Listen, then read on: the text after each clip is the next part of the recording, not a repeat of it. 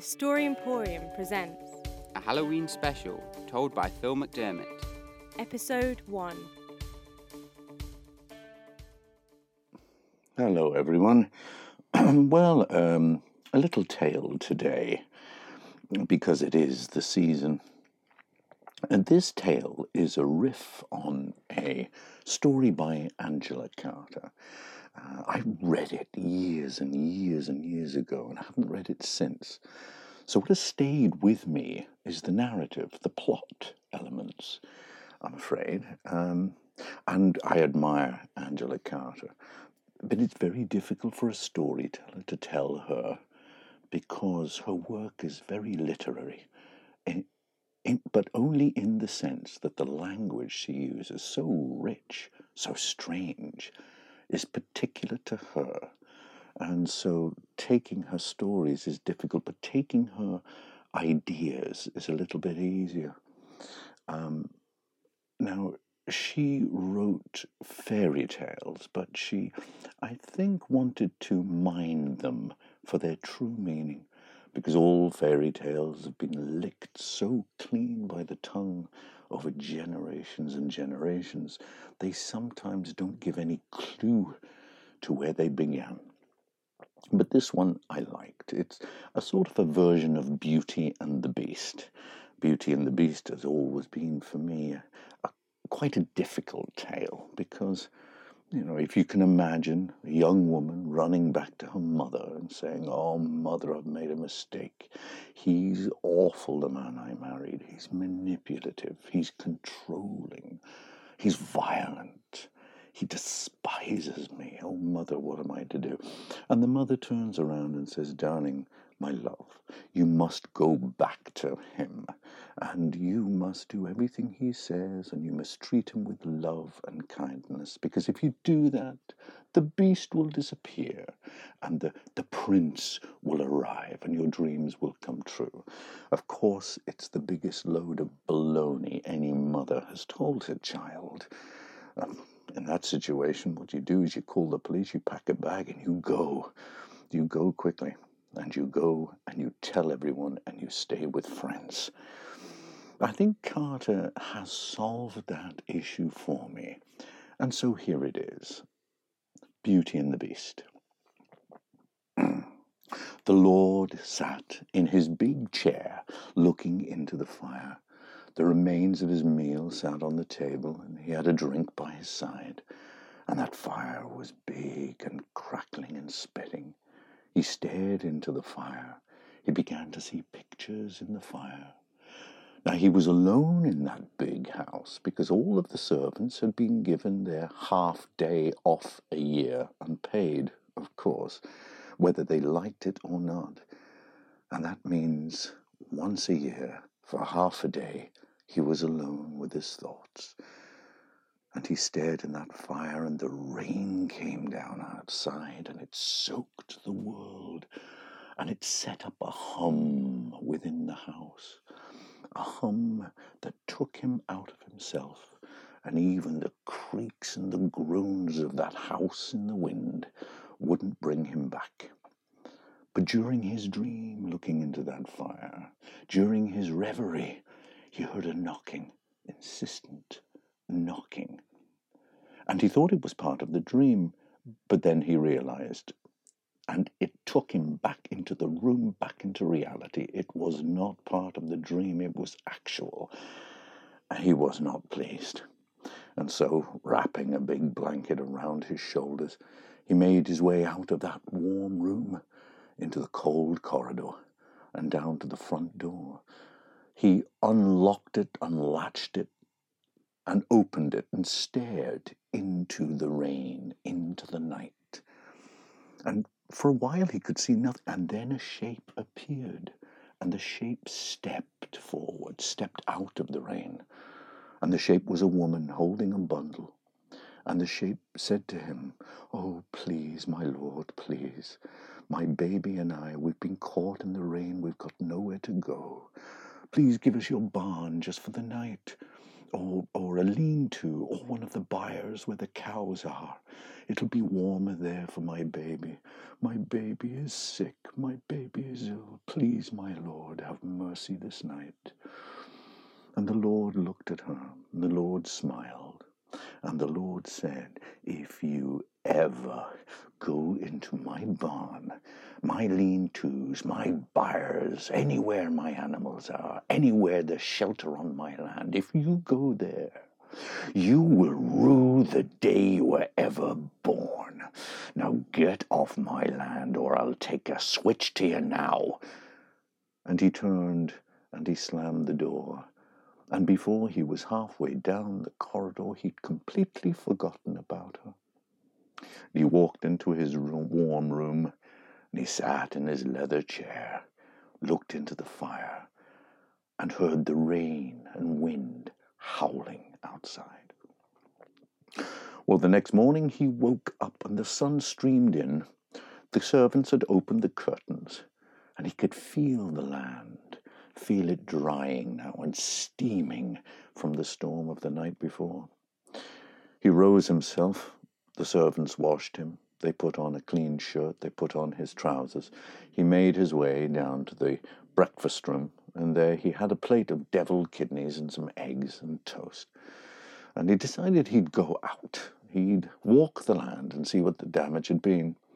The servants, they squeezed his boots on, put his coat on, gave him his hat, and he took one of his big sticks, and he strode out of the house. He walked the lanes, and everywhere he walked, the people working in the fields, if he came close, they would stop what they were doing, turn to him, bow their heads, and remove their hats, and only when he had passed would they get on with their work. After about an hour, down one particularly wet lane, he saw in a ditch a parcel, a bunch of rags. He poked it with the stick, and it was the woman from last night. She looked at him. She looked at him brazen, and she stood up, and she screamed at him, my baby is dead. My baby is dead because you would not give me shelter. I curse you. I curse you. And on that second curse, it was as if an emerald was shot through his brain, and he fell back, fell stiff as a board, onto his back, onto the lane, his hat falling off, his stick out of his hand, and he lost consciousness. The people working in the fields, they saw it. They saw it happen. They saw the woman scurrying away. But instead of running to help their master, they picked up any of the tools they could lay their hands on, and they ran across the fields, taking the tools with them. They could sell them. And he lay there in the sun for hours. And when he woke, he opened his eyes, and he couldn't see at first. He made his way up onto his feet. He stretched out his hands, he looked around, and soon his eyes got used to the light. But now they could only see in black and white. Everything was monochrome. He made his way down the lane, leaving his hat and his stick. He couldn't see anyone in the fields. And by touch, by looking, by these strange sights of trees, walls, and lane that he kind of recognized, he found his way to the house. He opened the creaky gate. He's made his way to the front door. He opened the front door, and then the pain again hit him in the head, and he collapsed onto the tile floor. A servant coming round the corner with a tray of glasses and cutlery looked at him, screamed, and dropped it all. Whispers went all over the mansion, and the servants went for it. They opened the drawers, they emptied them, they stuffed their pockets with cutlery and clocks, with sheets and bedding, and they made their way out the windows because they didn't want to pass him in the lawn. They rifled the place and scattered. He was there, lying face down. And then he woke again, And he looked, and he knew it was night by the quality of the light. And then it began. The pain began. This agony as his legs began to twist in their hip sockets, twist until the knees came round, brushed each other, then faced the other way. His spine cracked and split and grew. Big hair grew out of his skin, sharp hairs, tough hairs, and his jaw broke, his mouth elongated, the sounds coming out of his mouth. He couldn't believe he was saying them, and his nails grew, and claws grew, and a tail pushed its way out, and then it happened again.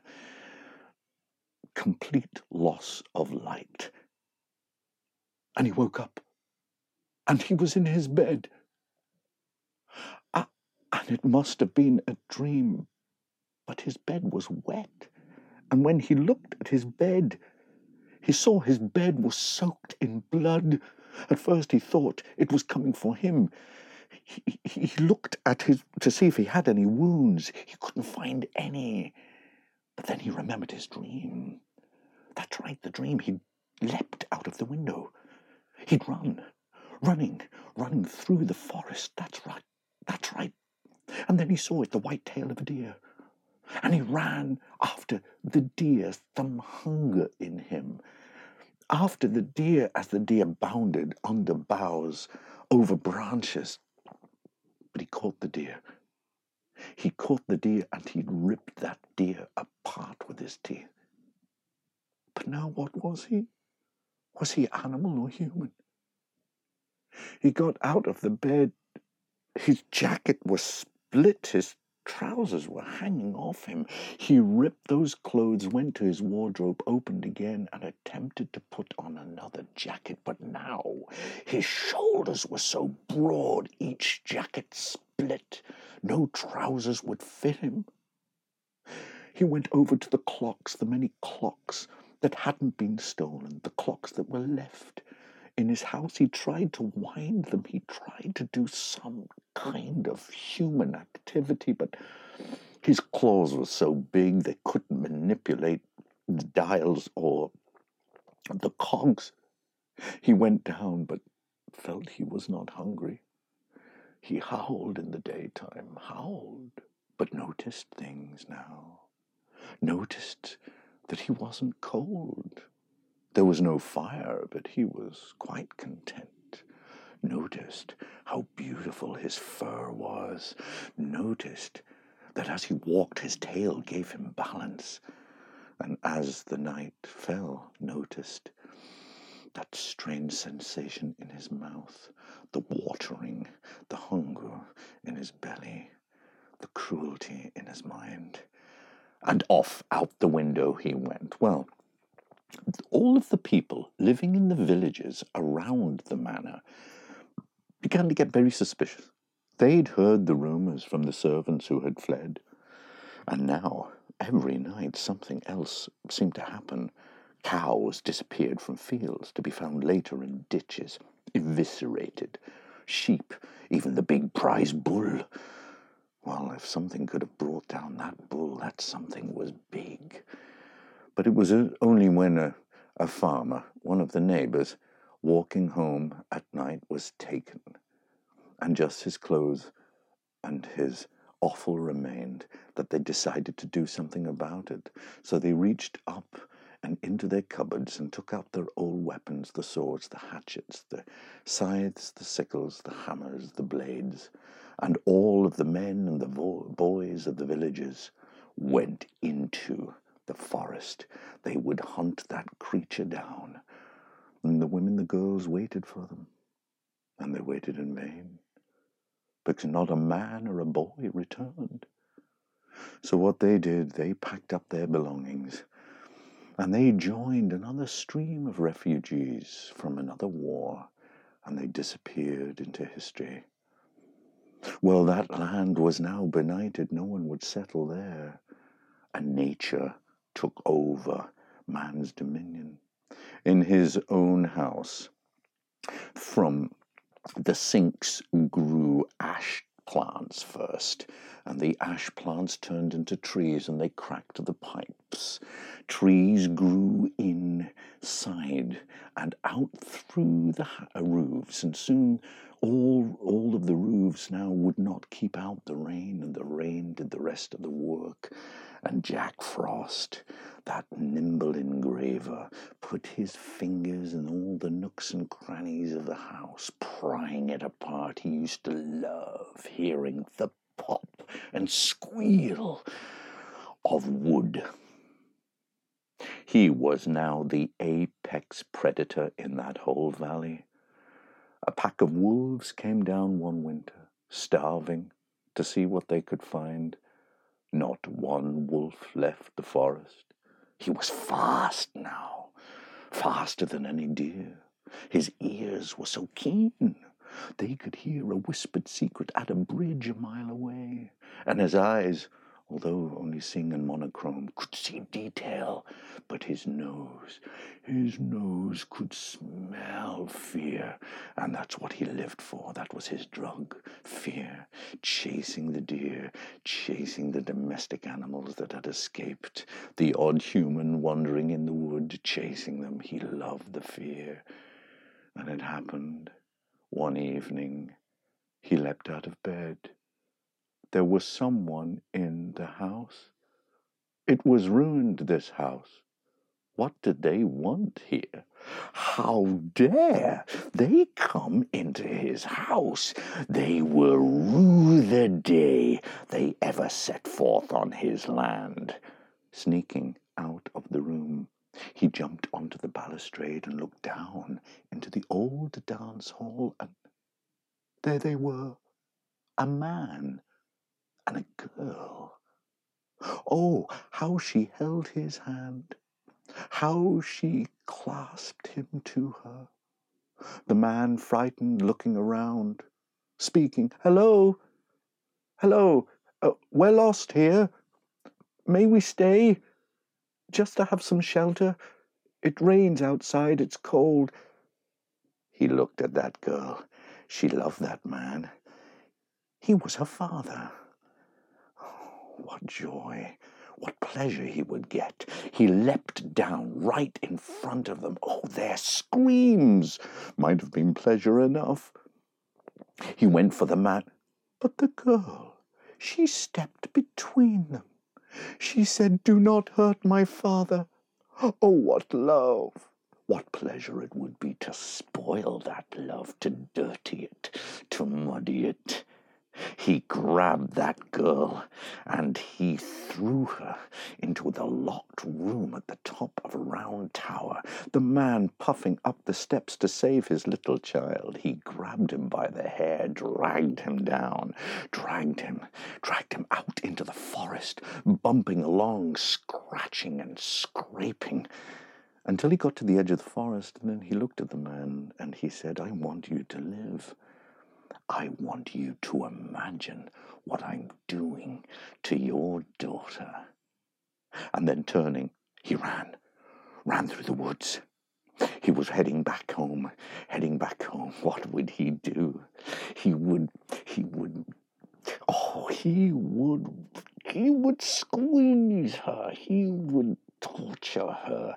He would have her live in agony, and he would collect her tears. But that wateriness in the mouth, it overtook any plans that he had.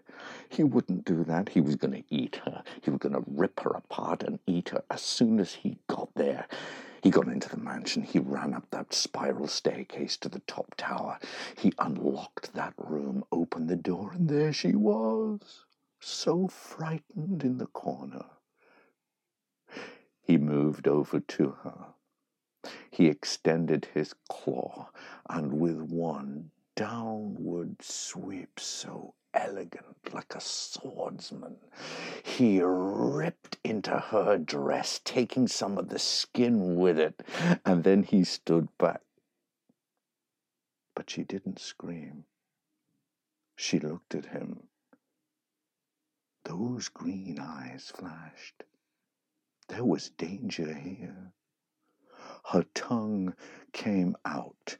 Her tongue, now moving like a limb, went down and started to lick the dress, the torn dress. The torn dress fell off into a puddle at her feet. But not only that, she began to lick her wounds. She began to lick the cuts that his claws had made. And as she licked the skin off, he could see underneath was black fur. She continued to lick. She licked until all that skin fell down like a soaking overcoat on the ground.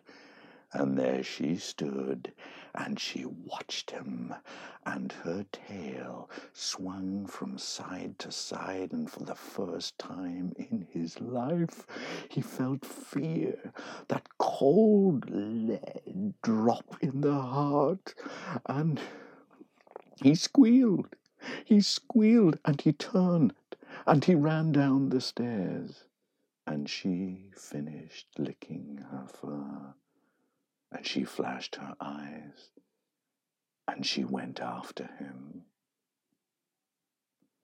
And that is the end of the story.